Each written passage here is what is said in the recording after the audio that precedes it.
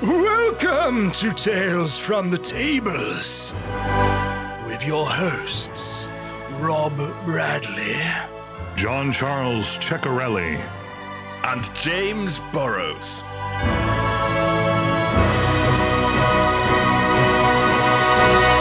Yes, hello, and welcome to episode 16 of Tales from the Tables.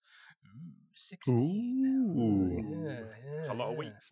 That is a lot That's of a weeks. heck of a lot of weeks, isn't it? We're June. We're Juned. We're in June. Happy summer, everybody.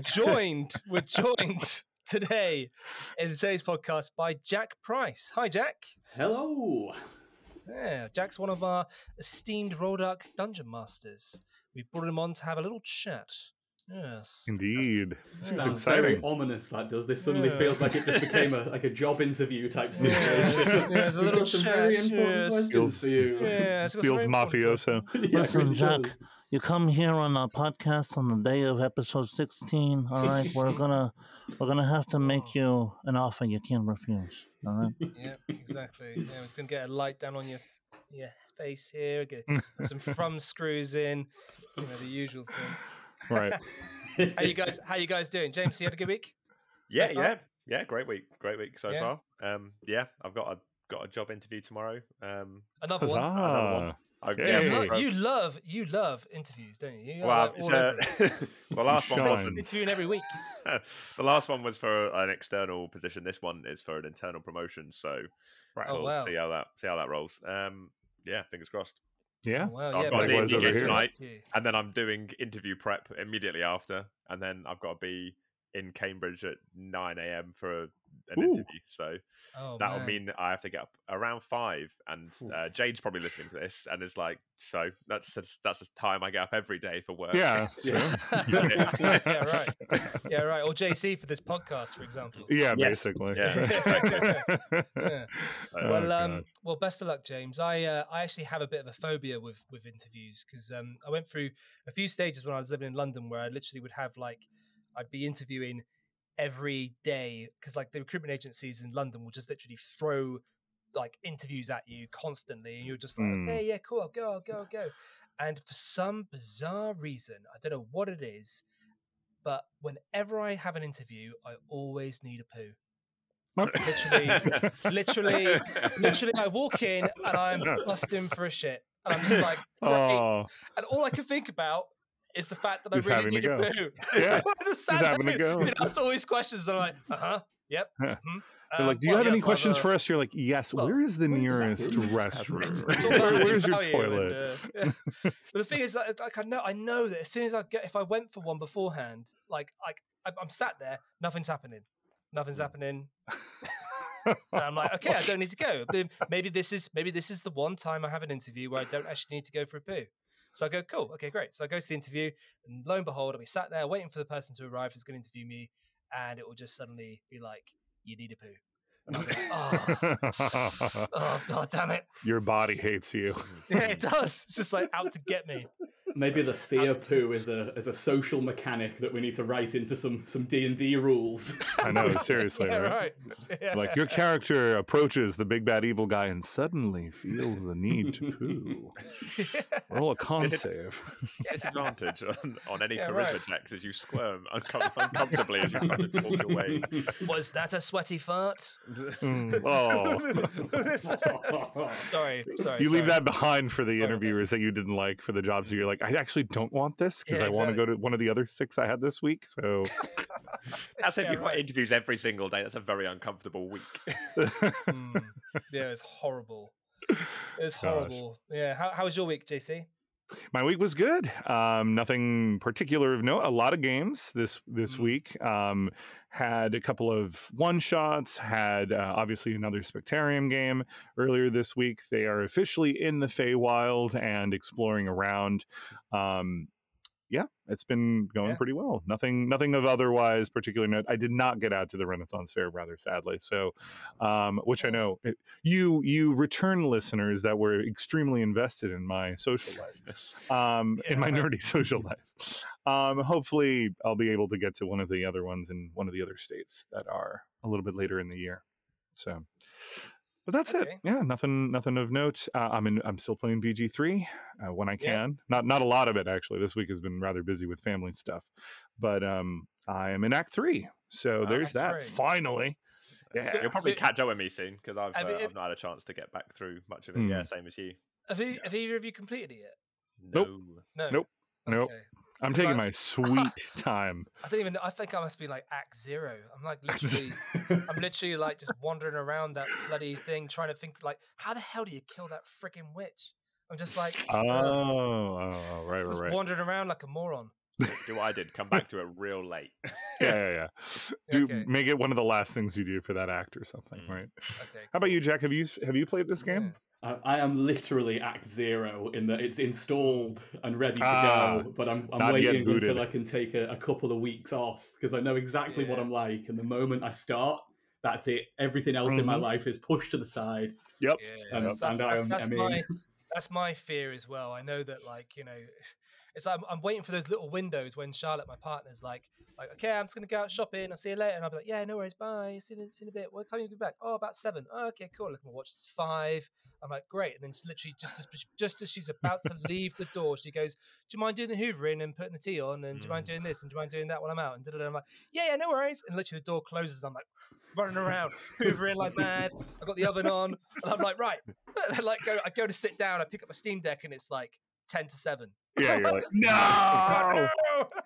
At least 10 minutes. At least you're the smart one to have done it beforehand. I would have been like, yeah, you're going to be back at 7, and I have to hoover and do the laundry and stuff. All right, I can probably save that for the last half hour. Yeah.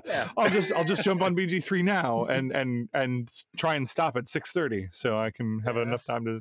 Nope, never works out. I know I wouldn't. That's the problem. I know I wouldn't. Well, I've got this. Have you? Yeah, right. I've got this weird thing going on where, well, this is kind of how I'm with video games in general. If I really like a game, I don't want it to end. So I will start getting closer to the end and start stalling more. And I just did this with not Breath of the Wild, Tears of the Kingdom, the Zelda game that came out for the Switch. And I haven't actually beaten it. I think I poured like at least over 100 hours.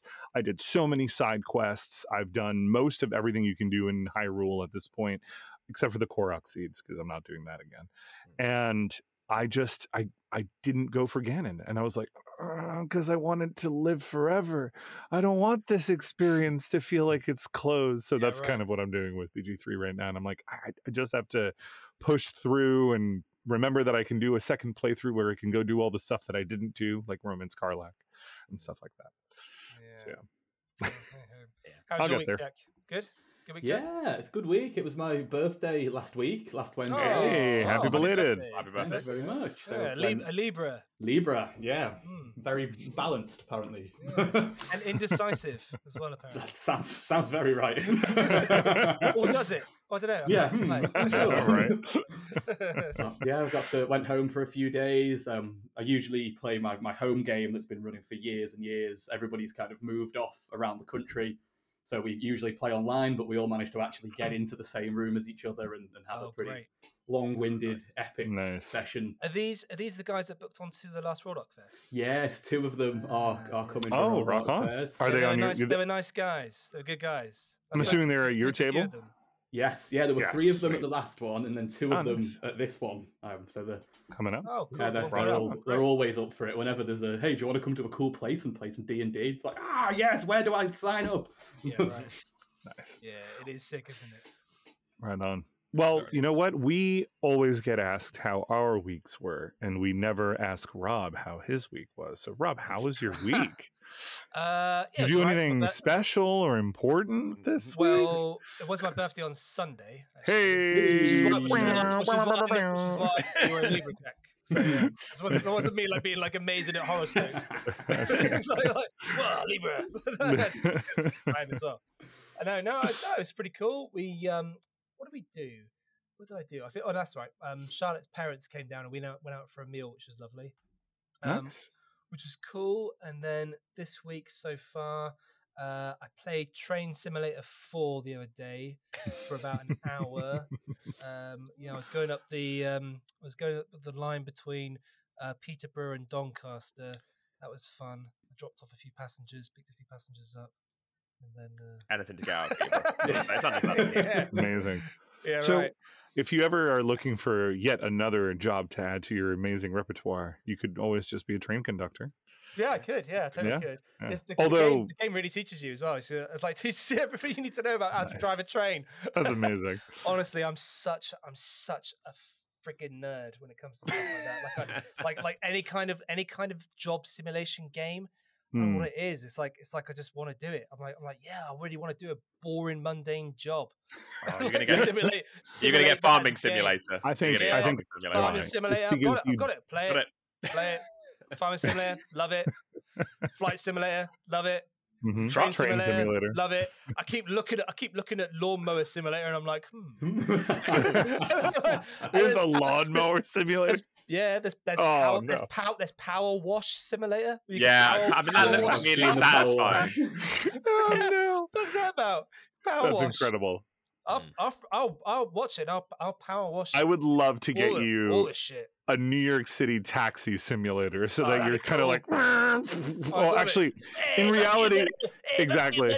There's a button dedicated to like, hey, I'm walking here or something, right? Yeah, I'm walking here. But there's, in truth, if it was a true simulator, all you would do is just sit there doing nothing because of the traffic the whole time. Well, there is a driving simulator, which is literally all you're doing is just driving a car through a town. You're stopping at the traffic lights. Nothing else. You're indicating. It's not a race right, of any kind. going round and roundabout. It's literally nothing. It's just literally that is all you're doing. Oh my That's god. That's it. Honestly, The only- you wait. In the next 20 years, there'll be a simulator for every single mundane thing you can think of. Oh, I'm sure. There'll be dad simulator. There'll be babysitting simulator. Babysitting simulator. That's great. You just watch TV and check in on the kid every half an hour, right? Yeah. It's fine. It's not. Nothing bad can happen to it. It's a game. Right. There is no stakes here.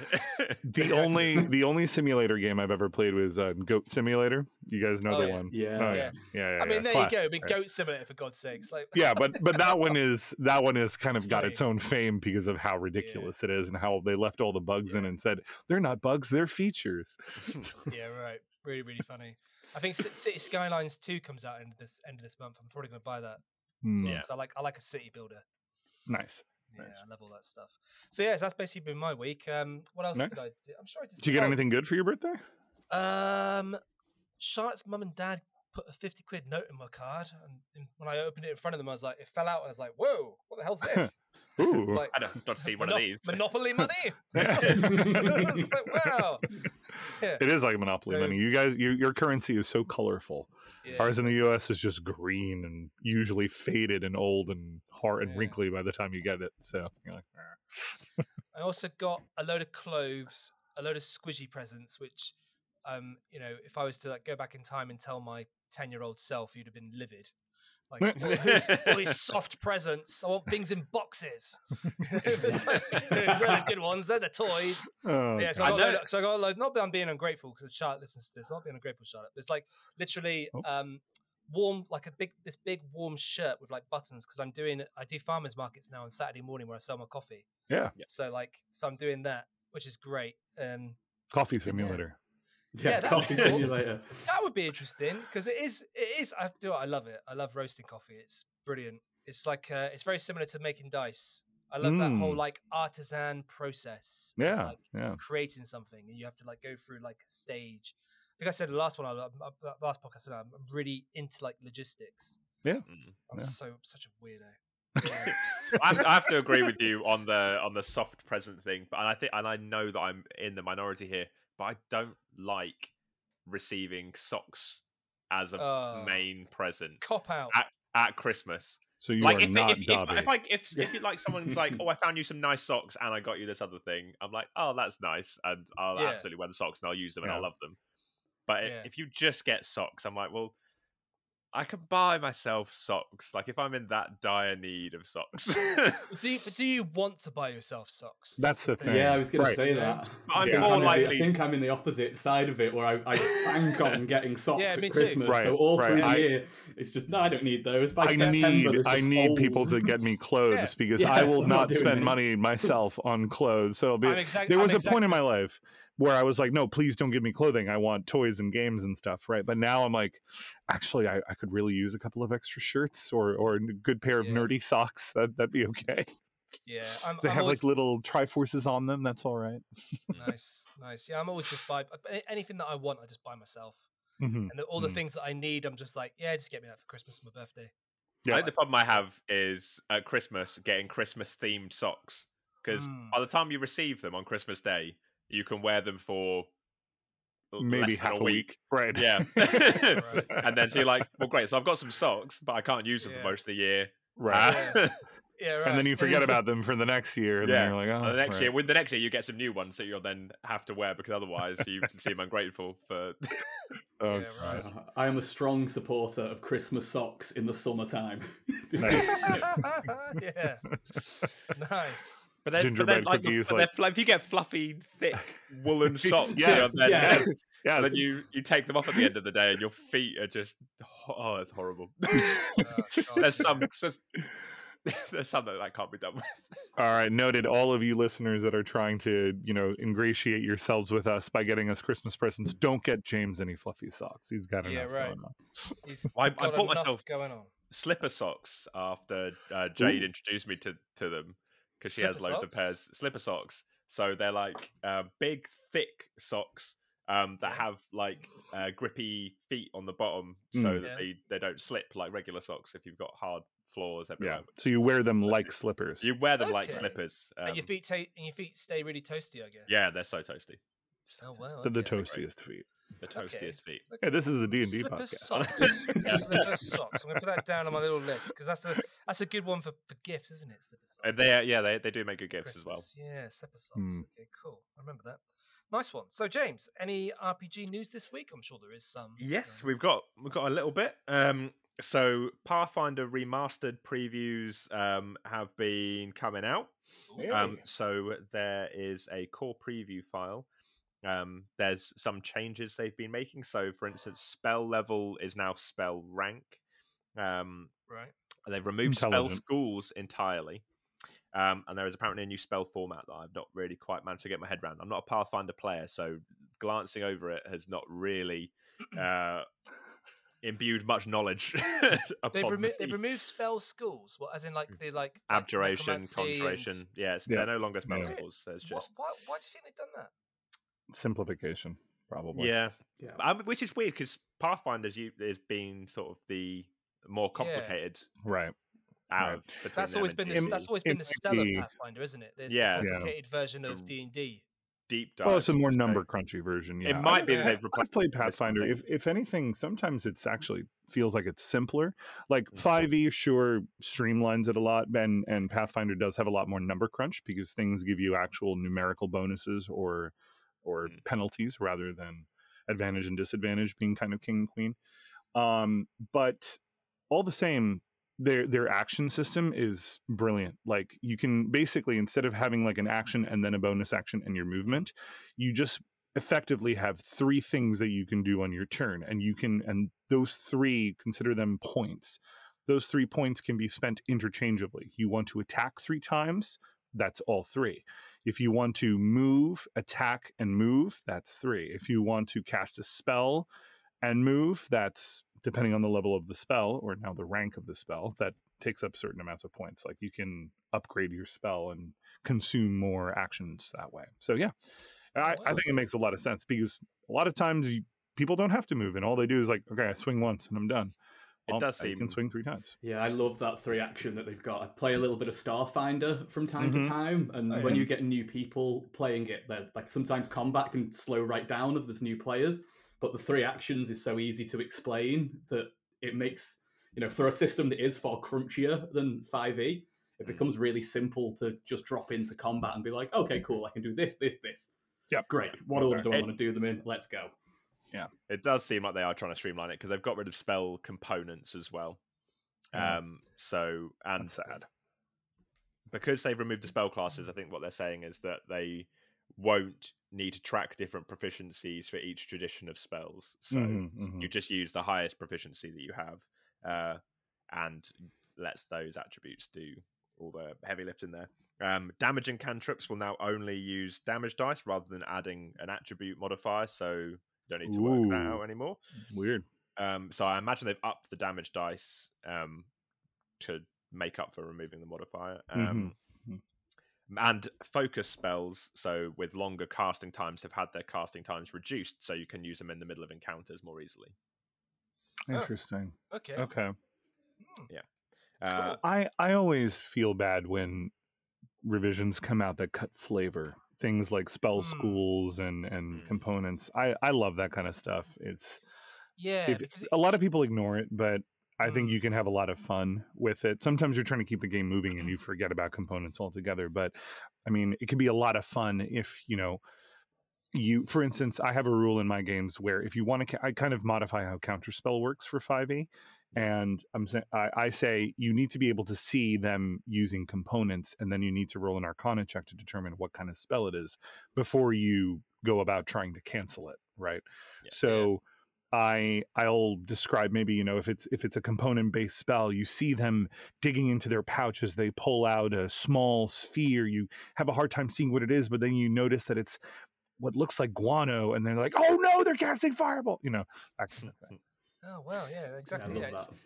It definitely gives like a more of a narrative to the idea of what spells are by having their own school. It just gives them that level of depth. Yeah. It's like because I guess in a way, magic doesn't really get explained too much in Dungeons and Dragons, like where it comes from, who was the first person who ever like harnessed it, and how and why, and you know what I mean. Whereas like the schools of magic has like it gives you that sort of in on like some kind of history and some kind of association to it. It's a shame that they'd want to get rid of it. Yeah. I hope they don't. I hope they don't copy it in D&D and do it the same with the new one. What I don't, because there's spells like detect magic that it gives you this school of spell that you are detecting. So if you're trying to detect traps, you can sort of be like, oh, is it an illusion? Is it something that's going to be evocation? Is it necromancy? Is it evocation? Right. Yeah, exactly. So I don't know how they're going to work around stuff like that. I guess if you were to do, I don't know what the version of detect magic is like in Pathfinder, but presumably it was relatively similar. Now you're just going to detect. Are you going to a room? You use detect magic. Yeah, there's magic there. It's a little bit less interesting, isn't it? Like it's a little less thematic, but I don't know. I imagine maybe that there is more to this than we're seeing right now. So okay. Actually, you know what? I pulled it up. Detect Magic in Pathfinder, which is the name of its spell, is actually pretty interesting. It's a cone-shaped emanation, meaning it's effectively where you're facing, right? Yeah. It's a range of 60 feet. And here's how this one works. You detect magical auras. The amount of information revealed depends on how long you study a particular area or subject. If you do it for one round, you just notice the presence or absence of magical auras. On a second round, you note the number of different magical auras and power of the most potent aura. And then on the third round, the strength and location of each aura. And if the items or creatures bearing the auras are in line of sight, you can make Arcana checks to determine the school of magic involved in each one. Right. So that actually gives you a lot more information than, and it keeps going. There's like tables to this, and there's a detect magic, greater version of the spell as well. So yeah, it's a lot more involved. So what are the auras exactly? And if you're detecting different types of auras, are they different schools of magic auras, or are they? Yeah. So they have different kinds of schools of magic. I don't remember them off the top of my head, but I know that they're relatively similar to D&D, or were, I guess, since they're going away. So they're gonna have to change that whole spell, aren't they? I guess then. Yeah. They've announced the core ancestries. Sorry, they are not using the word races or species. They've gone for ancestries. Right. So dwarves, elves, gnome, goblin, halfling, human, leshy, and orc. Leshy, if I'm correct, is it like a dryad type forest? Yeah, it depends on the myth, but that's where Leshen from The Witcher comes from. So it's a spirit of the forest. Sometimes it's a malevolent one. Sometimes it's like more of a dryad sort of type. Oh, that's cool. Yeah. Okay. I've actually mostly seen it as Leshy. I've mostly seen it as this sort of large green tree-like bearded man. I know I've seen that in a couple of different Yeah. games before. Like a nymph. Kind of, but usually even greener and Oh, bigger. wow, okay. Yeah. I was sure Pathfinder had its own version of tieflings. Do they not? There's not listed on the core for the new core rulebook. Oh, okay. So yeah, versatile heritages, so extra options of mixed ancestries between those and extra planar origins. Characters can only have one heritage and one lineage feat. That doesn't mean that other bloodlines don't show up in interesting ways in their DNA. So that sounds cool. I don't know exactly how that's going to play out though, but I mean, it certainly seems interesting if you can be a half dwarf, half elf, or half gnome, half leshy, or whatever. Half dwarf, half giant, and just come out as a normal man. Yes. Yep. Yeah, right. That's the combination we're looking for. Yeah. I'm a human, but I'm not.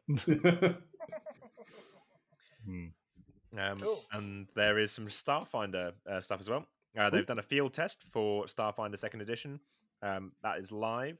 And the first 5 levels of the Mystic class, along with a few new Starfinder 2E spells, have been released. So apparently the Mystic is a class that relies on its connections and forming bonds with fellow party members. And the connections help customize how they use their vitality network, which it looks like allows them to be powerful healers. They seem to be cleric-y type characters, which you can see when you go with a Mystic that's got a cleric-y monk type vibe to the description there. Yeah, they can be connected to deities, but they won't be required to worship deities. So there's some wiggle room there if you want to play a sort of cleric-y type healer that doesn't actually need to learn a load of stuff about a religion to get into character. Cool. What's Starfinder like? Is it what kind of? Obviously, I'm guessing the setting is space, but what type of space setting is it? Is it quite cartoony space, or is it? It's fantasy space, isn't it? So it's yeah. I think Jack, you probably know more than I do. The universe setup of it is, if I remember rightly, the planet that Pathfinder is set on. Yep. If you fast forward like a few thousand years into the future, that planet has gone missing. Oh wow! Cool. And there's been this cool. arrival of these kind of like techno gods and a few other little interesting things that have happened. So you'll still find the core Pathfinder races or ancestry as they are now around the different planets, but they'll be in kind of small clusters and small colonies that still remember, the old ways and the good old days. And then there's planets entirely for androids and robotics. So across their solar system, there's kind of a little bit of everything. So like whatever flavor of sci-fi you might want, you can be like, okay, cool, we're over here now. Let's do that bit. Right.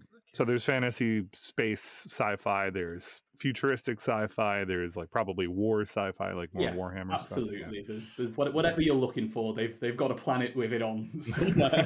Fair. Right. Fair. That's cool. Nice. That is the benefits of sci-fi, where you can just be like, yeah, we'll have a planet where we want to do this one specific thing. Sick. Cool. Any more news, James?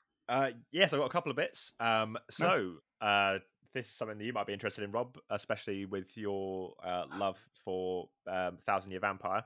D&D Simulator. Last week. Yeah, you can simulate being a DM. Yeah. Imagine that. That's a lot of prep work. You're just there with writer's block brilliant. most of the time. You can't really interact with the game at all. And keys you press doesn't do anything because your character in the simulator doesn't have any ideas. Just sitting there. It's writer's block, the simulator. Yeah. Brilliant. Okay, so there is the Star Trek game, which I know you've also run, Rob. Adventures is releasing a solo RPG Captain's Logbook. Oh wow, that's a good idea. Yeah, so you'll be able to play through your own Captain's Log. This particular entry that they're releasing is 326-page, full-color, standalone, digest-sized rulebook. Whoa! Awesome. I know, big. Designed to give players completely streamlined version of the 2D20 system used in the primary game. Only you can do this as a single person, essentially giving you the chance to build your own Star Trek stories with you as captain in an adventure that you can take on by yourself. Right. So it's like 1,000-Year-Old Vampire, but you're the captain of... Yeah. But you can do it you can get one of 4 versions. So the cover will reflect whether each with their own individual covers, obviously. So that will reflect whether it's the original series, the Next Generation, Deep Space Nine, and Voyager, or the Discovery era of the franchise. So there's 4 versions of it as well. So if you wanted Amazing. to, there's Clever. 4 different adventures to play through. Very different- cool. Different That's eras. really, really sick. We know what Rob's getting Definitely for Christmas getting myself one of that. I'm definitely getting that. for himself. Yeah. Right. Damn straight. Nerd out as a that'd be sick. So that's that's $40, which is the same price as any of the D&D rule books, except 3 times the pages almost. Right. Okay. I mean, I'm sure they're leaving smaller, out a couple shorter of series pages. there. I feel like those are the most popular. But what happened to nobody likes the Enterprise era, as in not the original, but like the what is it, the early 2000s Enterprise show? Nobody liked it. It's a tricky one because J.J. Abrams pretty much rewrote the whole of that era almost by changing so much, like with Captain Archer and all that shit. Right. It's like it was they really because their ratings dropped so massively when they were making it. It's a real shame because it had like a really good premise, but it wasn't quite landing as well as it would, because you basically went from like the original, obviously the original Star Trek, and then you went to the films with that original crew with Kirk as with Captain Kirk as the captain, and obviously that was like their sort of like their version of the Federation was very loosely, like the rules were obviously the rules, but they didn't really follow the rules in a very sort of stringent way. And then when Next Generation came out, Captain Picard was like all about the rules. It was very, very serious. You know, Next Generation like really sat apart. And when you had those 2 films, those 2 captains come together in Generations, it was like, oh yeah, you could really see the difference. Right. And then when Captain Archer came out with Enterprise, it was like there was like no rules, and everyone was just like gun ho, and humans were like really like naive about like, you know, like races and things, even though that they dealt with having, you know, like Earth has like different types of like people on there, and you'd have thought they would learn their lesson by now, and yet they don't. And it's like it's a bit like it really jarred with like the direction of where it was going to then go back, but not just back, but then back again.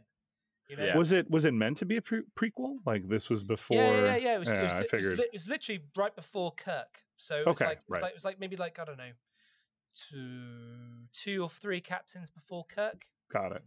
Yeah. So when they were making their initial voyages and kind of meeting other races for the first time and stuff. Exactly. Like dealing with the Vulcans and dealing with like they had like a Vulcan science officer on board that would like, you know, talk to them about, and it was always about like, you know, you need to understand, like, you know, there's different cultures have different ways of dealing with things. And it was just a bit like we already know all of this because we're human beings on Earth. It's like why would we go into space as so naive about that? Like it just jarred too much. It jarred, and I think it doesn't really jive with Roddenberry's sort of vision of like being a accepting, forward thinking, and progressive sort of exploratory series, right? Exactly. But those are the problems that we had solved on Earth, which is why which is why Star Trek was made in the first place, right? Exactly. Exactly. Nice. Exactly. What about not the original cartoon, but like the new cartoons? Below Decks. Yeah, Below Decks. That's the one. I've heard funny things. Serious. I heard it's actually. I heard it's pretty tongue in cheek. It is really fun. Yeah, it's really funny. They've crossed over into live action some of the characters now as well. Yeah, they have. Oh, really? Yeah. In the Strange New Worlds. Yeah, Strange New Worlds. Yeah, that is something that I'm refusing to pay for another subscription service to watch. I know. But it actually looks good. Wait, what is it on? It's Paramount. On Paramount. Paramount Plus. In the UK, we have Amazon Prime. Then Amazon Prime's got MGM, Paramount, and what else? Hulu, is it? Or something? Yeah, I think so. But you have to then pay extra for those on top of the Amazon Prime so, one. So silly. Do you have Stars? Maybe Stars is the other one that Amazon has? That's on Disney. That's on Disney now. Oh my God, that's weird. Yeah, it's ridiculous. I had Stars through Amazon, but it's so stupid that you're paying for Amazon, then you need to pay more for access to the other ones. Come on, people. Watch Disney start doing that with their different properties. Like if you want the Marvel subscription, you have to pay more for that, or if you want the animated subscription, maybe that's part of Disney like normal, but then what National Geographic will now cost you extra and stuff like that. Just watch. They'd be stupid, totally but they will do it. Yeah, it's coming back full circle, isn't it? We're just paying for DirecTV again all over DirecTV again. channels, and they'll start putting ads in the streaming platforms, and it's like, well, didn't you only exist to get rid of these things? Like, isn't that your purpose as a streamer? Yeah, but we've come back around. Full circle. Gosh. Yeah, totally. It's interesting because apparently streaming services do make money off the back of advertising, but I just don't know how they're doing it. It's because I don't see adverts when I'm watching it, but I guess product placement deals and stuff. Maybe that. I guess right. So, yeah, I guess it is product placement, isn't it? It has to be I knew all the Corona in Lord of the Rings was a bit out of place. You mean that Starbucks coffee in Game of Thrones was actually intentional? Yeah, right. Anybody remember that? That was great. Oh, gosh. So bad. Gosh. So bad. Yeah, so bad. God, do you guys watch Game of Thrones? Do you like Game of Thrones? I do. I used to anyway, up until season 8. Oh, yeah. But I could see because if you watch it, you sort of see the slow devolving of that show along with the creators of it. You know how they used to give those after episode brief interviews and you would see them. You could see that they started out as just nerdy fans of the books that were doing their best to make a loyal adaptation. And then they slowly got more power hungry and full of themselves as it went on. Yeah. By the end, they were all like, they kind of oozed from their characters. They, what was his name? Not D.B. Weiss, whatever his name was, would sit there being like, oh yeah, well, for this one, we kind of saw what the books were doing and we're like, we don't need that. We're going to come up with our own thing. And exactly. It's a bit annoying because they try to do fan service, like similar to what I don't know if you guys have ever watched, like Neon Genesis Evangelion, which is an anime show that was in. I keep hearing about this. I think you keep telling me about this. I probably do. Yeah. I'm a big anime fan, by the way. See my Gunpla on the thing. Oh yeah, awesome. Yeah, it's cool. So yeah, it's literally like So yeah, basically when they brought that out in Japan, it was a weekly show, and people would write in asking for things to be in the show, and the writers would literally just put things in the show that people were asking to see, and it was like mostly pervy stuff because the Japanese are mental like that. But yeah, it was all like pervy shit that they wanted. But I think with Game of Thrones, they had that in terms of like with Jon Snow. Certainly, they really wanted to because I think he should have really died. He didn't die. Interesting. And there should have been like some kind of like epic sort of showdown between Khaleesi and the Lannisters. That we never really got. We never got. Cersei died from falling rocks, and I remember everybody was like, "What?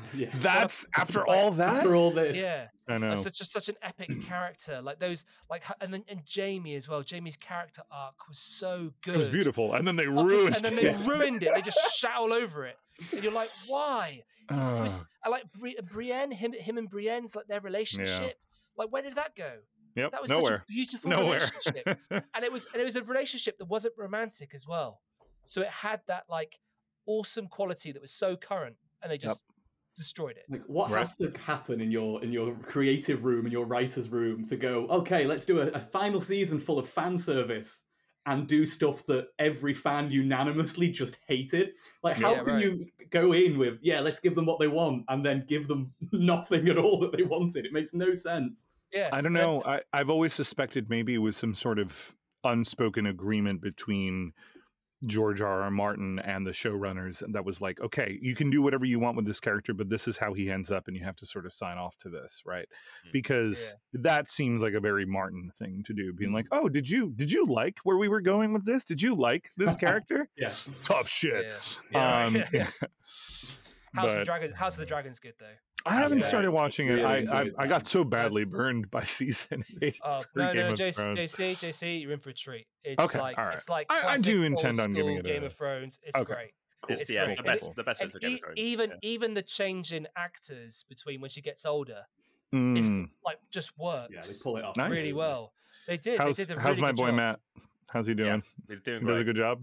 Yeah. He's in it from all the way through. Hey, he doesn't age like real life. No, like real life. Oh, yeah. So he is a vampire, right? I am Yeah, excited that speaking of Matt Smith and all that, I saw that David Tennant is coming back as the Doctor for Doctor Who, and I'm very excited about that. That means I'd actually probably get back into Doctor Who after not having watched since halfway through Capaldi. So we'll see. I really I love the idea of Doctor Who, but I just don't like what they're doing with it. I just think they're trying to cram in too many different ideas that make it a bit silly. I Whereas haven't listened. I haven't watched it since, like I said, halfway through Capaldi, so I'm not caught up on anything of what they've been doing with like the last 2 or 3. The thing that gets me is that they I think they badly cast the Doctors so often. Like Peter Capaldi, really good casting for him. I thought he was perfect. I would love to have seen like Jeff Goldblum as the Doctor. Like he would have been superb. Oh, Can you stop imagine? it, Rob! Can you imagine? Can you imagine? No, I mean I can, but to someone I call a doctor. yes, yeah. Here we go. This one, it's starting up. Yeah, great. Oh wait, I forgot. I need a quantum spanner. Yeah, it just goes back to like that, like people that seem very alien in themselves as actors, like Christopher Walken would have been amazing. I can see that. He'd have been amazing. Right? Wow. God, wow. Where are we now? like, what is this place? Whoa. He would have been great. He would have been great. The Daleks. My God, 2 hearts. My God. Don't. But people, by the time he says don't blink to people, people have already blinked because he takes too long. Don't blink now. Oh, shit. It's too late. You get what I'm saying though, right? Like Ian McKellen would have been pretty good. Oh, that would have been cool. Well, I mean, Ian McKellen, Serene McKellen in anything is cool. Yeah, so, I can't go wrong with him. We're just flamboyant actors that are already flamboyant. I think playing Tilda a role Swinton of a character that is flamboyant. Yeah, Tilda Swinton would have been good. Tilda Swinton. Oh yeah, that would have been. That would have been awesome. Anyone like that. Right. I just don't think Jodie Whittaker was like a flamboyant. She was having to act flamboyant. Do you know what I mean? Like rather than be naturally, which is fine. But you just see her like she used to live down the road from where me and Charlotte lived in North London, and we used to see her all the time walking her kids to school, and we'd be like, "Oh, there's Doctor Who," and no one noticed her. No one would like pay any attention to her, and I'd be like, "There she is, Doctor Who, just walking down the street." Whereas like Peter Capaldi looks like he's like, you know, hello there. Yeah, he's crazy all the time. Mad, angry. He's plugged into the mains. Yeah. Oh, I'm the Doctor. You know, and I think what's his chops is play the guy you mentioned. What was his name? Tennant or Matt Smith? Yeah, Tennant's incredible. Brilliant. Amazing. Matt Smith, don't know. I like. You know what's funny? My favorite will always be Tennant. But yeah, I thought it was great. I liked a lot of Matt Smith's the story and the writing for his episodes in his series. I thought were actually really well done. The whole I forget exactly what it's called. It's been over a decade since I watched it, but when the whole kind of recurring theme of the crack in the wall. Do you guys remember that? Yeah, and how that was back when I still attempted to watch it. Yeah, I think I was very young when the Tennant one came out, so I was like a young teenager. So I watched that. I think with my parents, it was one of the things that we watched together. Nice. Still. Nice. And then, my parents would have never pretty gone much in for after this. Tennant. Well, my parents watched it as kids and it used to terrify them. Apparently, so they were like, "Yeah, it was scary when it came back." The classic Doctor Who is like horrendously terrifying. Right. Because it wasn't aimed at kids. It wasn't for kids. Right. But it would go on at a time where it would be like maybe kids like sort of are watching it. bedtimes, Yeah. but they could still watch it. And if your dad was a bit of a soft touch, be like, yeah, go on, then you can watch it. Right. And it would just be like there was like one with the guy who played Wurzel Gummidge as the Doctor, and he was brilliant at it, and he was like there was one where there was these creatures coming out of the sea, and they were all held up in a lighthouse, and it was really terrifying. Sounds very Lovecraftian. Like they were just like stuck in a lighthouse, and there was these things coming out. Exactly. That's what Doctor Who should be. It should be eldritch horror. You know, that's what it should be. Yeah.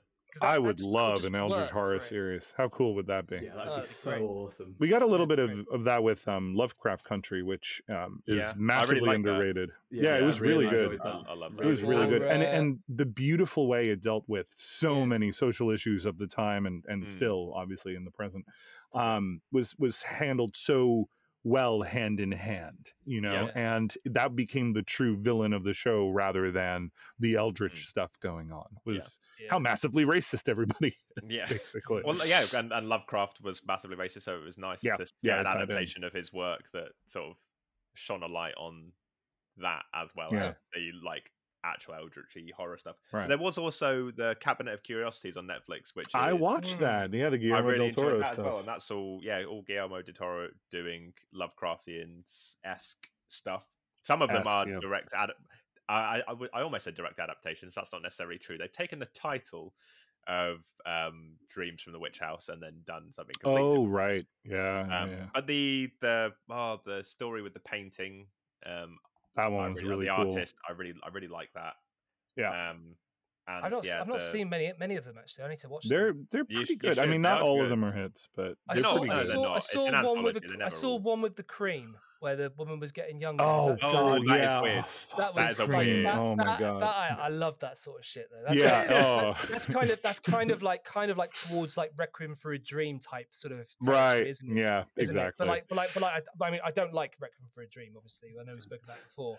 That's like the too far to. It took it a in that little direction. too far. Right. Yeah, that in that direction. Yeah. But I like that. the rats. That Oh God, remember the rats? Yeah. the rats Episode where they were the rats in the wall. No, Oh, it was no, so rats. it's not based on it's that. like a grave digger who is trying to just loot corpses, basically, and the rats keep getting to all of his bodies first. So he hires like a rat catcher or something like that, and they go into these tunnels, and it turns out to be this massive network of these. And there's like a humongous rat in there. It's super creepy, super. What's the word? Claustrophobic. Yeah. Because you're down in the tunnels and he's getting stuck in them, and then he realizes he's got nowhere to go when he finally escapes, and he's trapped, and ultimately, it's messed up. It's messed up, but it's really cool. Oh God. If you like the Cream stuff, and well, not the Cream episode, but if you like that kind of thing, I think Love, Death, and Robots, or sorry, Love Death and Robots? Yeah, Love, Death, and Robots. Would be really, really good. I almost said Love, Sex, and Robots, and I was like, no, that's not it. I think one of my biggest fears is being buried alive. That's like a. Oh, then you need to watch the rat episode on awesome. Halloween. Yeah, that'll really ruin your sleep for a few days. Yeah, brilliant. Yeah. Have you guys ever heard of where Saved by the Bell comes from?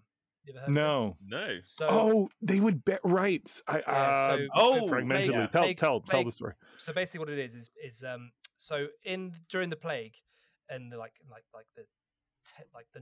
it the 1000s or whatever, it was 1800s or whatever. No, earlier than that. Earlier than that. Much earlier. Yeah, it was like 1066 or something ridiculous like that. They used to basically have they couldn't tell whether or not people were dead or not. So sometimes they would bury people and they'd still be alive. And what they used to do is they used to tie string to their fingers and then have the string go up from the grave to the top, and they'd be like a post with a little bell above their grave. And basically, if you woke up inside your grave, you would start scratching, you'd start clawing at your coffin, and that would then start pulling the string, which would then dingle the bell, which would alert this man who would sit there with a spade, and he'd be on what's called the graveyard shift. No, that's where the graveyard shift comes from. Saved by the Bell comes from. So he would then come and dig you out to make sure you're alive. So he'd basically be waiting for the bell. That's crazy. It's amazing how much the bubonic plague, Black Death era gave us so many like modern sayings, like the "ring around the rosy" nursery rhyme came from that, and all of that. Jeez, I love that time in history. That time in history, and also Jack the Ripper. Love Jack the Ripper. Oh my God! If Leo and Nay were listening to this podcast, they'd tell you need to play Whitehall. And Whitehall is, it's a board game that is basically you as Scotland Yard trying to solve it's pre-Scotland Yard, I think, but you're trying to solve the Jack the Ripper cases. Wow. That sounds great. And then there's like a smaller version of it called Whitechapel, I think, which is the one I played. It's the hidden movement game, so it's a little bit like Fury of Dracula. Yeah. You played which Fury is also of Dracula. a great game. You played Fury of Dracula. Okay. I played it on my birthday. What's it called? Fear of Dracula. Fury of Dracula. Fury of Dracula. Theory. No, Okay. fury, Fury. as in Oh, anger. Fury. He's so Yeah, angry. He's- Furious. so Nay and Leo, two of our other DMs in Roll Dark, introduced me to this game. They had teased it the first time I hung out with them, and then when I came back earlier this year, we actually sat down to play it, and it is so much fun. It's so good. It's also so long. It can take a long time, especially if you don't know what you're doing, but it is a fun and well produced and beautiful game. And I was like, I gotta buy this for myself. I don't know who I'm gonna play it with, but I gotta buy it for myself. It's hard to find. Like I Yeah. looked at buying it, and there's Yeah, just I sold know. out everywhere. They need to reprint. Oh, sad. There's good. the It's very Italian version on Amazon. Oh, That's is the there? thing. I don't know why they do that on Amazon. You can buy board games, but then you'll La find furia out di once it arrives, Dracula. it's all in Italian, all in French, and you're like, well, why have I, when I've bought an English-looking listing on Amazon.co.uk, have I been sent a French version of a game? It's happened to me. It's happened to me twice, which isn't a lot, but it's weird that it's happened more than once. Right. Yeah, right. Yeah, the first part of learning to play the game is learning an entirely new language. Just add an extra difficulty level on top of things. I mean, listen, So it's people- fun people and will tell you. educational. Watching me try to quickly learn the rules to any board game on a board game night is extremely painful. I've been told. Yeah. It's not something that I'm very good at. I need days of advanced prep to learn games. Oh, We- I mean, there we is. It took us a day to learn Twilight Imperium. We literally Yeah, sat down. That's With I've got that tracks. I was like, oh my good god, this game is ridiculous. There is a digital version of it. I don't know how good that is. It's available on Steam and Xbox, whatever they call it. I'm in the Microsoft. Yeah. Whatever. I'm it's in the called. process with some of my players of organising a date to finally play Twilight Imperium. Hmm. Oh yeah, But I heard it's incredible. I've never played, but it it's looks apparently massive. amazing. it's Yeah. great. You guys played Scythe before? You ever played Scythe? Yes, I've got played Scythe. I've not once. played it. Scythe's great. Scythe's a Yeah. lovely game. Yeah, brilliant artwork. The artwork's fantastic. I feel like I've mentioned this before, but I'm a huge Betrayal at House on the Hill fan. And every time I hang out with people, I'm like, can we play more of this? Because I've only played about 25 scenarios and there are 80 in the book and I want to know them all. And I want to figure out each one. But yeah. One day. Maybe I'll when I am there in late November for Roll Dark Fest, I'll rope all of you guys into doing a game night. Why not? Anywho, so I guess back to the news. Yeah. Yeah. Any more news, James? Yeah. There is a little more. There are a couple of Blade Runner tabletop RPG expansions coming out. One at the end of this year, and then one at the start of next year. So, the first one is called Case File Number 2: Fiery Angels. And it is an investigation that starts off with Blade Runners assigned to question a suspect arrested while trying to infiltrate the Wallace Corporation memory vaults. The case leads the team down a perilous path that explores the boundaries of replicant technology and its consequences. The player characters need to contend with an array of physical, mental, and moral challenges. Though Fiery Angels is a standalone adventure, users who have played Case File 1 Electric Dreams will experience a continuation of story elements from that narrative. I don't know if that's a direct continuation, but yeah. Okay, cool. Very interesting. Take characters over.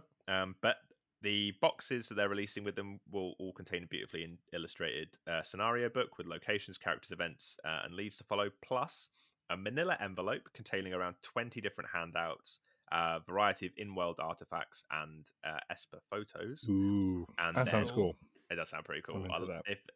Anything you can sort of give players to immerse them in the game world is my jam. So I love a good handout. It is the most seeing the look on people's faces when you get out anything for them and start to pass it over. Mm-hmm. It's Christmas. Physical. Come early. Yeah. I bought a whole ream of parchment-esque paper just for that reason for my printer when I was still running games right before the pandemic in person, and then I got 3 weeks of that.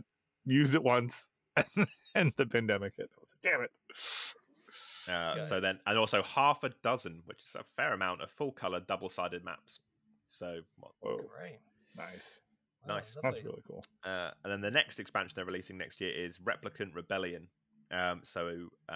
It will expand the scope of the core game, allowing players to join the ranks of the Replicant Underground in Los Angeles of 2037. Characters are an independent cell, loosely organized, and undertake a variety of operations, helping fugitive Nexus 8 replicants elude capture to sabotaging installations of the replicant industry. So there's an overview of the history and organization of the Replicant Underground, charting its presence throughout the entire Blade Runner timeline, so including the movies. Detailed guidelines on how to play a Replicant Underground campaign and play as a Replicant, including several new player character archetypes, and half a dozen complete operations, i.e. adventures to play for a cell in a Replicant Underground. Nice. So it's Sweet. pretty interesting. That is really cool. That is the Sounds news great. for the. I've not tried the Blade Runner tabletop, but I know one of our DMs has run. Yeah, I can't remember for the life of me who it is. Mike does one a month. Yeah. What's it called? Educhaos? No, that's something else. That's something else. That's actually that was the pod. That was the. we talked. Yeah, we talked about that it. was a stream that we did. That was a stream. It's Oh right. Blade Runner. Quickly goes on website. Has a quick look. The Icarus Ascension. I got you. There's a lot of games out there, to be fair. Blade Runner: The Icarus Ascension. Very cool. Okay, sweet. Yeah, so nice one, James. Thanks so much for the news. So, do we have any updates from games from this week at all, JC? Tales from the Tables, we have a very wonderful submission from Face, but due to time constraints, I'm going to let you just reach out to him directly if you'd like to hear it. It's a wonderful write-up. Get the link from him. They're really, really good. But I do have one myself, actually, from over the course of this past week, so that Cool. I've been keen to share. But maybe we should start with Jack, because yours sounded like a lot of fun too. Yeah, I mean, we had one of those incidents where the players do something so extremely epic and heroic that it totally destroys my prep for the whole rest of the game. Lovely. So this is in our Keepers of Chaos campaign, where things are always really weird, and there's a lot of odd moving parts, big random table of chaos rolls where anything can really happen. How long have you had that game going for, Jack? About a year and a half or so, I'd say. Wow. It's pretty long running. We're nice. Level 11. Do a little shout out to your players. Yeah. Oh God. Yeah. We've got quite a big revolving cast. I think there are 9 of them that kind of come in and out. Nice. But yeah, we've shout out to the whole Keepers of Chaos crew. You're all absolutely awesome, even if you are an absolute pain in my ass when you derail all of my things. Yeah, right. So on this section of the quest, the chaos magic that has been kind of bouncing around the land and causing all kinds of problems, it's been somehow dripping into the River Styx and making its way down into hell and having all sorts of horrible consequences to that. So nice. to get their way to the section of the river they need to join on, they're going through a vampire nest. And I had this awesome encounter set up. There were 3 tunnels that led to a kind of central chamber. They all arrive in the central chamber, and it's like, great, perfect. They're doing exactly what I think they're going to do. They awoke the kind of lead elder vampire, and all of his little priestess minions could bat form and teleport themselves straight to the master's side. So I was going to have them all in, they're fighting the main guy in the center. The 3 pathways that come off it were going to have a priestess in, and I was just going to close in on them, surround them, and just grind them down into a pulp. Nice. But our paladin, Tove Skysnarl, played by the incredible Sean, rolled a really high initiative, which, if you know our game, that is unbelievable. He's never rolled high initiative in the whole time. He is natural 1s for initiative basically every time we play. It's unbelievable. We've got a running James joke. Is nodding. He's like, yeah, I feel that. That's me all the time. Well, we have this running joke that he just struggles to get his sword out of its sheath and drops it every time. Like, But for once, he rolls extremely high and gets to go in before the priestesses can be summoned to the master's side. Being a paladin, he walks right up to my boss monster and one shot kills the thing. No, It was something ridiculous, no. like because in natural 20 he had all of his extra paladin of effects, course. and I think he did something like 145 points of damage across his couple of Jeez. swings. So he just one turn decimates my villain, destroys my tactics. God. The priestesses move in and they're penned into a corner and just beaten to a pulp by the rest of the party. And I'm Oh sat my there like, well, God. this was one of the most epic things I've ever seen. What the hell do I But do with the what do rest I of do this section now? Amazing. What level are they? 11. Oh yeah. Well, Yeah, so paladins are getting dangerous, but paladins Yep. in natural 20s are getting even more ruthless. divine stacking smites at that level, plus your improved divine smite, which is just Yep. radiant damage on every hit. When you crit, yeah, they're crit monsters. They could be dealing upwards of 100 damage a turn at that level for sure. It's dangerous. But I feel you. My Wayfinders on Saturday, my teen game, they are also right now fighting a vampire boss that they've been kind of dealing with for quite some time. And I think in 1.5 rounds of combat, they're level 16, but I added a ton of vampire spawn, but they all rolled terrible initiative. So they didn't get to really interfere with what the party was doing until the end of the round. But they got up to her. She's a character from the Ravenloft setting. She is called Alcio Metis, posing as Baron Metis, and she kind of runs a secret organization, an evil coven of vampires in Darkon, which is one of the worlds of the Ravenloft setting. Anyway, they got her down from like 150 to like, I shouldn't say the number in case any of the Wayfinders are listening, but 20 something, Yeah, right.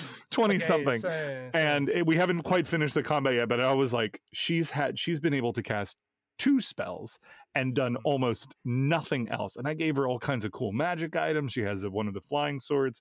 So finally she was like, all right, she's just going to cast greater invisibility and try and run away from the party at this point. So that's where we're at. They're still dealing with it, but they're close. They're real close. And now they're like throwing AoEs everywhere to sort of see if she's in that corner of the room or in this other corner of the room. She was in a huge like sauna bathing in a blood tub the whole time. Nice. Yeah, she's a right psychopathic creature. Yeah. The best ones are. Yeah, exactly. Yeah. Anyway, Jack, I feel you. That's epic though. Yeah, great fun, but yeah, really problematic. I managed to extend it a little bit by there was one of the vampires kind of thralls that was very recently changed and still was a little bit unsure about his oh god, I'm a vampire now, but he's all about career progression. His name is Jeff. Thought if I get a career as a vampire, I've got a long time there where I'm undead now. I can make my way up the ranks. He refers to himself as the Mighty Jeff. Welcome to my lair. I am the Mighty Jeff. So the Mighty Jeff pleaded for his life with the Paladin and effectively said, I will swear myself into your servitude instead of the servitude of this vampire monster if you spare my life. He's still grappling with the morality of that, but the Mighty Jeff lives on for the time being. Are you kidding? When he sounds like that, of course you say that yes. was it. Yeah, it's when the whole party started to laugh at him. It was like, okay, we're keeping this one, are we? Great. So I've been watching a lot of What We Do in the Shadows, and he's kind of reminding me a bit of Mandor. I'd been watching it at the time, and I think it just bled straight into. I didn't realize till after the session. I was like, oh damn, that is. I've just What We Do in the Shadows, my horror level, and turned it into a comedy. Yeah, I had just started that show when I was doing the end of a Strahd campaign, and I couldn't help myself. This was my home game. I couldn't help myself. It was a super epic fight, high stakes. They were giving it their all. They had all these awesome magic items, but Strahd was so strong, and they were at the top of the rooftops on Ravenloft. And I was like, oh god, he's got to flee because otherwise he's going to get really boned by that sun sword. And he just goes, bat. And turns into a bat and flies away. But I couldn't not say it because it was in my brain because of Laszlo. Bat. Gosh. Brilliant. Anywho. So did you start off with your players, Jack, when you first had your players? Were they all beginners with Roldark? There was a couple of beginners. I think a couple of them had done a few games before. We've picked up a few new players along the way.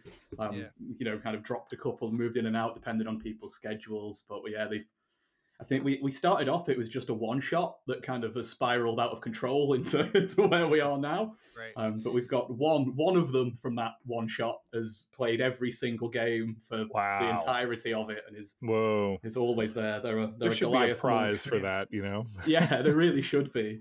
Yeah, I always feel like inspiration is just not enough for because I'm very liberal with inspiration. I love to give inspiration to my players when they do something really cool or when they play to their flaws, their weaknesses, their bonds, whatever. But nice.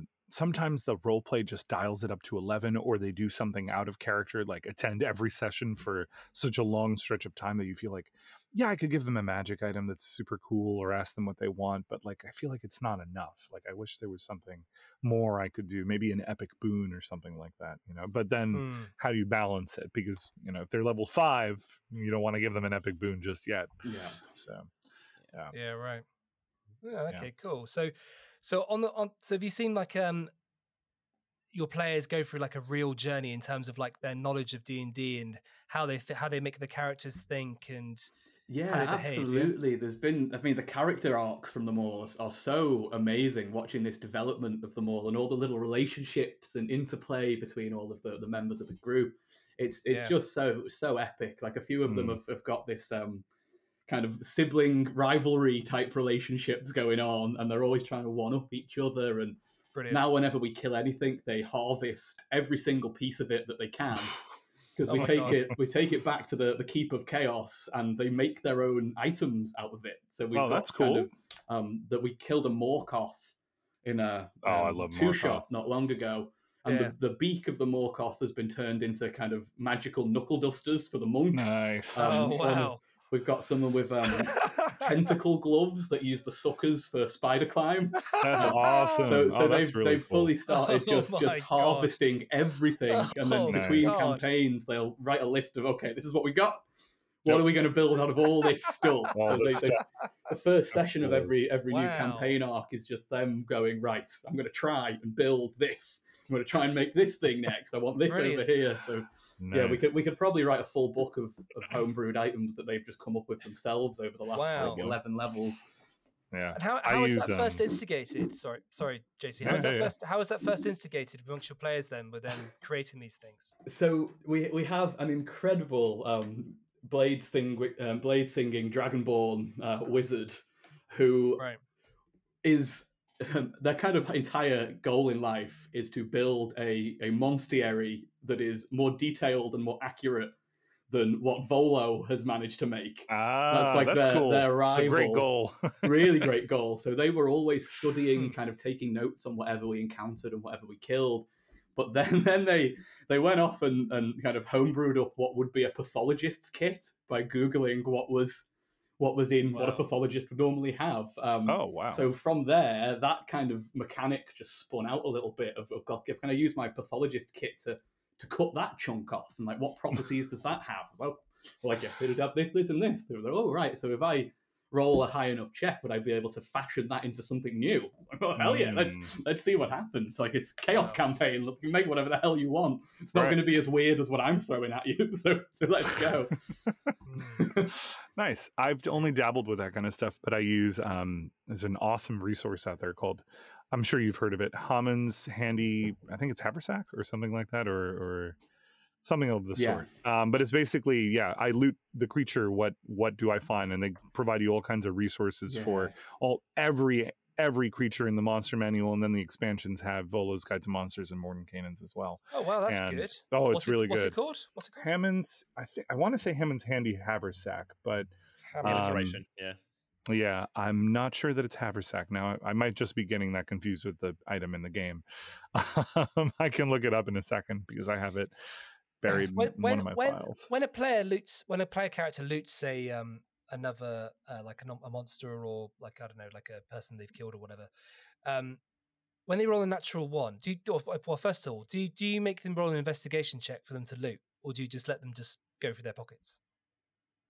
I usually make them check to see how cool it is, because I think it's nice if they do get like a natural 20 to be like, oh cool, I'll give you something awesome here. Make that 20 feel special. Or if they get a 1, it could be, you reach into their pocket and there's a loaded mousetrap in there. Like, take a couple of points of damage so you can swing it both ways. Yeah, that's Yeah. a good idea. Yeah, exactly. Okay, cool. And how do you guys come up with these? Do you just like have like a repertoire of what you go through in your mind, or do you have like a list, or what do you do? I usually just make it up on the fly. Really? See whatever they've killed, see what kind of comes. What might they have on them if they've been using a weapon? You know, that's probably there. Or with the vampires, it was you can take their teeth and a pile of dust. That's all that's left after you Yeah, kill them. basically. Yeah, right. But now we have one of our rogues trying to make a like a poison out of the vampire dust. Oh, wow. Ah, And wanting to interesting. make Okay. things out of the teeth that can. Their plan is to make the man. teeth kind of sap HP if they can use them for an attack. Right. To try and wow. get some healing back if Yeah. they use the teeth. So Wow. they come up with such good stuff that I now just give them like a couple of tools that I know they're going to run off and play with. Do their own thing. Yeah, Yep. just sit back and let Brilliant. them watch for an hour while they do Right. all sorts of awesome experiments. I That's found great. the resource that I was using, and it was not Handy Haversack. It was Hammond's Harvesting Handbook. That's it. Oh, wow, Guide to okay. harvesting and crafting in D&D 5e, and yeah, they have something for every monster here. This is a great resource, but yeah, I've totally done the same. I've off the cuff been like, not had this on me, and they were like, so what can we salvage from this here? And I'm like, well, it's got horns and scales and the proliferation of claws, and can we get a lightning sac from its throat? And I'm like, yes, yes, A you lightning can. sac. Great. Can I make a lightning rail gun using a combination of its horns and the lightning sac and mount it onto this sort of crossbow base that I have? I'm like, yes. Wow. Yeah, a lot of the times the players will lead you into what they in their minds have decided they can do with the body of the creature. Oh, And you're just right. like, yeah, sure, yeah, that makes sense. Like, oh, okay. A lot of it is just, can I take its skin and whatever resistance it has, can I then create that into armor, a shield, or something, that's or a common cloak? one. Yep. Yeah. Or can I make it into a shield or something like that if it's like a carapace? Yep. Yeah. I've had that a lot. I imagine, Jack, being a DM must be like just sheer creative fuel for your writing career. Oh yeah, I always call it the storytelling gym. It's like going and doing Yeah, right. reps and lifting weights because you can plan an idea, plan a story, and then Nice. suddenly you get the players and in the chaos game, the chaos table, and all of a sudden you're telling a totally different story to the one that you planned on. But rolling with those kind of punches, I think just makes you a more dynamic storyteller just generally, and definitely helps me writing movies afterwards. Yeah, great. For sure. So as a writer, then, when you prep your games, how do you prep? Do you prep do you have like a set in stone sort of method that you do, or is it always different? Well, how do you approach it? It kind of varies, to be honest with you. Sometimes if it's a kind of a new campaign or a one shot or something like that, it'll just come from okay, this seems like a great idea. I know I can do something really fun with this, whether it's a mechanic or a character or some kind of plot hook. And then lay that down, and the players will inevitably change that straight away. But as you start kind of moving forward through the campaigns, like with the Keepers of Chaos, there's almost no point in planning too far ahead of them because they will do something absolutely insane to change the shape of the game. Sure. So it's kind of rolling with the punches a little bit, and the things that they come up with and the things that they say and the interactions that they have, just keeping a running list of kind of inspiration ideas for me. Like, oh, they talked to this guy. They had a weird encounter with this thing over here. Like, I wonder what that could be. Can I link that to that and link that to that? And then all of a sudden the picture starts to build. And characters that I thought were just kind of, well, even just improvised NPCs. They just got chatting to somebody, and all of a sudden something will happen in that improv, and it's got on my little note list, and he'll come back round 6 weeks later, kind of thing, as he was a bad guy the whole time. Like, I didn't know it at the time, so you couldn't possibly have known it at the time. Yeah, right. But he has been, and I think it just turns into trying to stay one lesson ahead of the class. It's like real substitute teacher vibes, and trying to figure out what comes next. Yeah, right. And when you plan games, like if you're planning like a campaign or whatnot, do you build your setting first, or do you have a story in place first? Like, how do you approach that?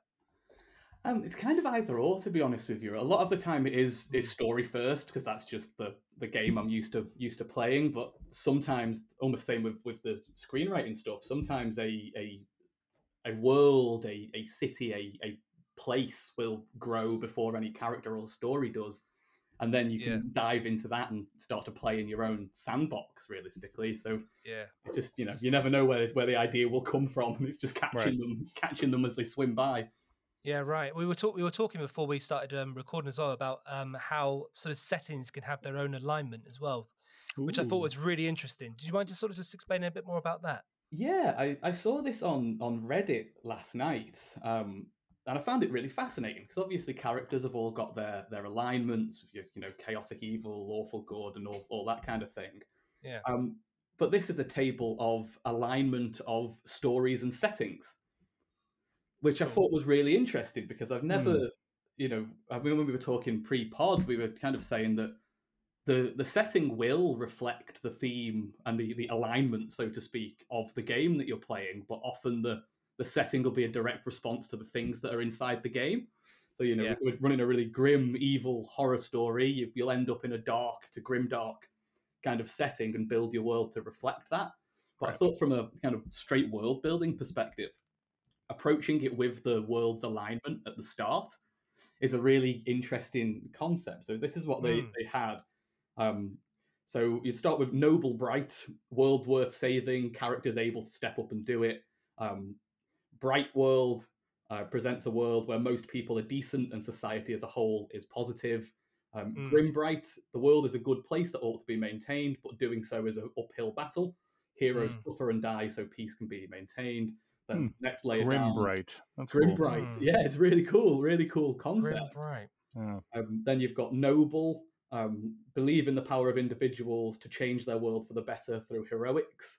True neutral doesn't take on any of those. It might straddle the line between them, but it gives you kind of varied and unlimited possibilities because it can go wherever Any it needs which to way, go. sure. Then grim, accomplishment is fleeting, and even those momentary gains are only achieved through pain and suffering on behalf of the characters. Wow. Then your final level, noble dark. The world's a pretty bad place, but good people trying hard enough can save it. There's a lot of ground to cover and a lot of difficulty in doing that, but it is a possibility. Then you've got your dark world, presents a world that is essentially negative, and the people in society who are corrupt or bad, a world that needs to be changed. Finally, into grimdark. The world is terrible, and so are your chances of doing anything about it. So basically reality, right? Yeah, right. Yeah. We live in a grimdark dystopian society currently. I really like the idea of Grimbright. But my immediate thought when you said Grimbright and you sort of explained what it was would be the world of Harry Potter.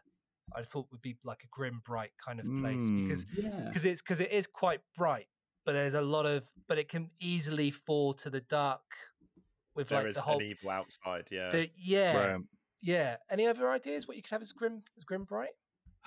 I'm thinking of anything like where you've got a city or an area that is a utopia, but then from the outside there's things coming in trying to attack them. And I know there's examples of that, and they have all left my brain. on a very, very micro level, it reminds me, obviously, talking about BG3. So, spoilers for anyone who's not into Act 2. But Jack, you don't mind, do you? No.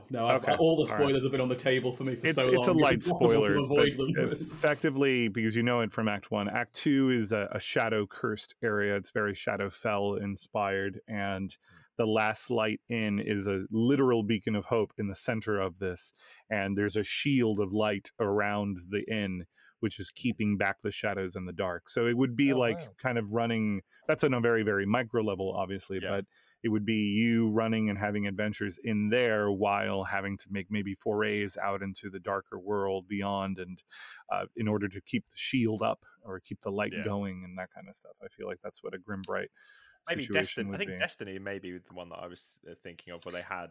I realized humanity got into Destiny.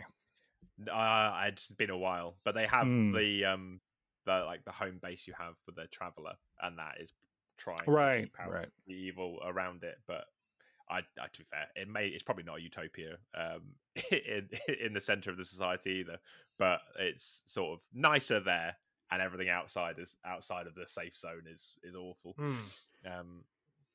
Cool. I would love to get this list and then try and think through existing IPs and worlds and properties that would match to this. Like, which one is the Mass Effect world? That feels like it's like a Noble Bright, maybe. I'm not quite sure. Similar to Star Trek, but then what is the Lord of the Rings? Because that's all over the place. That's probably a neutral setting, ish, depending on the age, I guess. But yeah, you could attach different sort of stories and IPs and stuff to see which one's which. That'd be kind of a cool exercise. Yeah, Grimdark, maybe Game of Thrones, but even then, there's some bright spots there. Yeah, everything is screwed, and everything you do in it is also screwed. And at the end of the day, no matter what you do, you're all basically screwed. While everyone's screwing. While everyone is literally squared. Crazy what's going down. Cool. Well, anything else to add to this episode? I have an "Am I the arsehole?" question. Oh, okay. Am I the arsehole? Wait, is this a personal thing? Not a RPG horror story thing? The answer is yes, James. No, it's not. It's not for one of my games. But okay. And it's a player asking if they've done the wrong thing at their table, and I'd be interested to see as DMs what we think. So, the table, the story is: am I the arsehole? Rules lawyer, me, caused the party to fail. Yes, then. Okay. Okay. I'm that kid who reminded the teacher we had homework. We were infiltrating a castle to steal a rare relic, and rather than fight our way through the castle, we decided to cast fly on the ranger who would sneak in to steal it. Nice. There were too many enemies inside, so the ranger came out and suggested we create a diversion when he went back in. It worked. We drew out most of them who engaged us in a fight. The ranger stole the item and was flying back when the wizard failed a hold person from an enemy inquisitor. That's when I said, see where this is going. That's when I said, don't forget, fly ends because paralyzed breaks the concentration. Groans around the table. Really? You had to say that? The ranger fell 50 feet right in front of a dozen guards who saw him with the relic. He was promptly captured and taken back into the castle, and then we ended the session. Afterwards, the DM private messaged me, "Hey, you probably had good intentions, but I was aware that paralyzed ended flying. I conveniently let it slide because I wanted you guys to succeed, and you were so close. But after you said it, I couldn't ignore it." Right. Another player private messaged me less nicely to say, "Hey dude, can you just keep your mouth shut next time?" In my defense, if we had to cheat to win, it feels like an undeserved success. That's true. Yeah. Yeah. So there were a couple of edits to it. So the first one was a DM's response to on hold person. I cast hold person to add the feeling of stress to the situation. I was expecting the wizard to counterspell it. If I knew he ran out of spell slots, I absolutely wouldn't have cast a spell that would break concentration. That was my fault. He then said he showed this post and this story to the player. There's a poll at the bottom of it as well. The player who told me to shut up has just left the game. Whoa. Yeah, you know what? That tracks. That seems exactly like what somebody like that would do. The options for what he should have done, or your reaction to it. So I would have done the same thing as OP and said something. I would have ignored it, but private messaged the DM to be like, "Hey, what's going on here?" 3, I would have ignored it, or 4, I would have done something other than any of those options.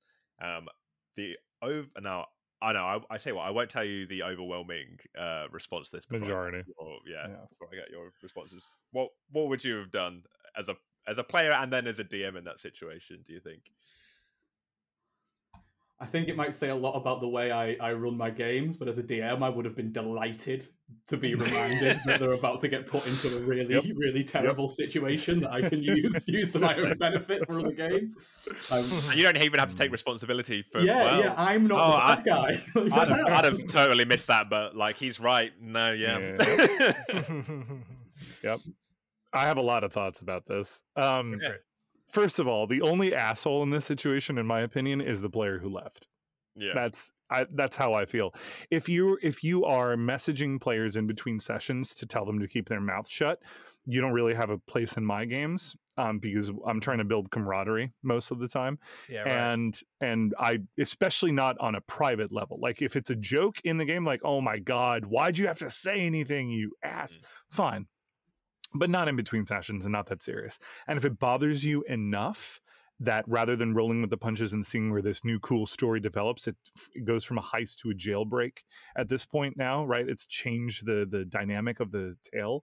And you're not in for it and you leave the game, then you never had a place at the table, right? Like, have fun, bye, don't let the door hit you on the way out, basically. Right.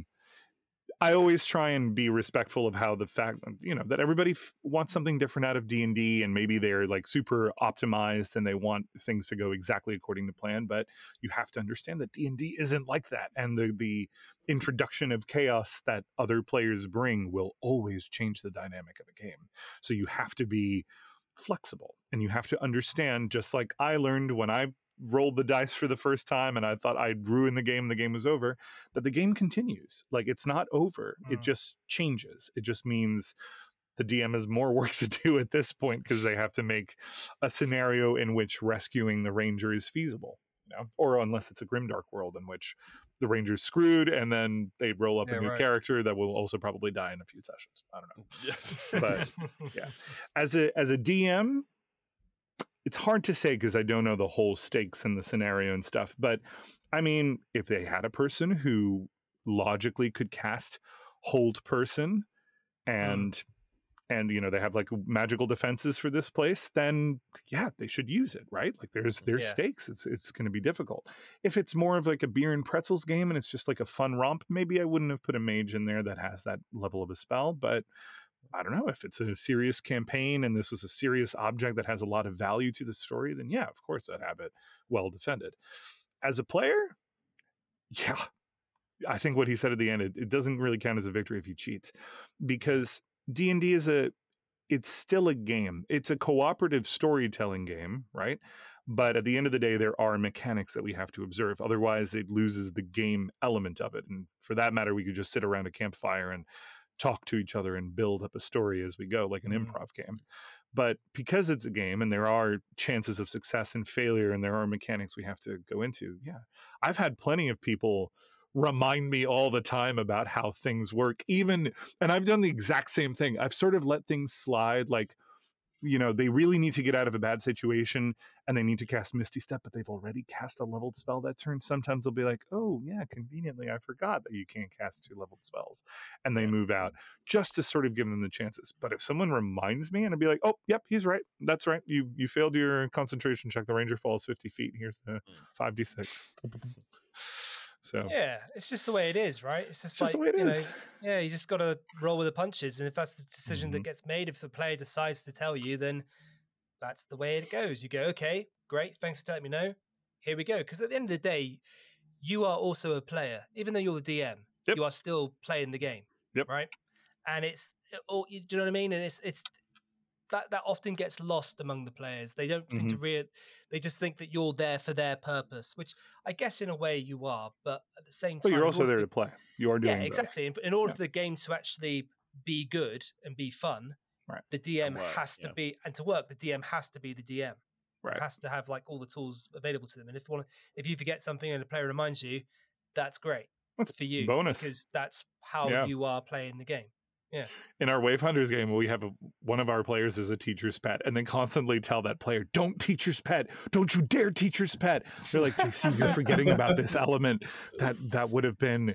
And it's never about it like a spell. It's something far more significant to like the story or the situation or the scenario. They're like, actually, that guy would have a this sword because he stole it from us 6 sessions ago. And I'm like, oh yeah, you're right. Yep, let's do that. Or whatever. Yeah, but that's part of like. That. That's great. Like that's helpful and brilliant. Yeah, exactly. It's great that they like it. With your story as well, they're remembering stuff like how that guy stole a sword from us 6 sessions ago. That's a long time to remember something that. Yeah, totally. Theoretically. The brains of teens are far better at memorizing and remembering little details than mine could ever be. So yeah. Totally. Well, thanks everyone for joining us for this week's podcast, and tune in for next week. So yeah, we're going to say goodbye here because we've gone to what, an hour and 28. Oh wow, already. Yep. Yeah, We're almost at an hour and a half. I've got a lunch. I've got a lunch to eat somewhere. So I've got a game that starts in an hour and 20 minutes. Oh shoot! Yeah, you gotta get ready. Yeah, I'm prepped yet. Nah, it's all prep. It's all prep. Rob, do you have lunch or is it a lunch simulator? It's a lunch simulator. It's a lunch simulator. I literally have to play a game where I like make a sandwich, then I have to go like get a yogurt from the fridge, but then like I find out that my partner's at the yogurt that I bought her and me. She had both of them. Then I've got to like go and kick off to her, but I can't kick off because life simulator. Yep, life. All right, everyone. Thanks ever so much. Yeah. Cheers, Bye, everybody. Cheers, Bye-bye. everyone. Thanks, Bye. Jack.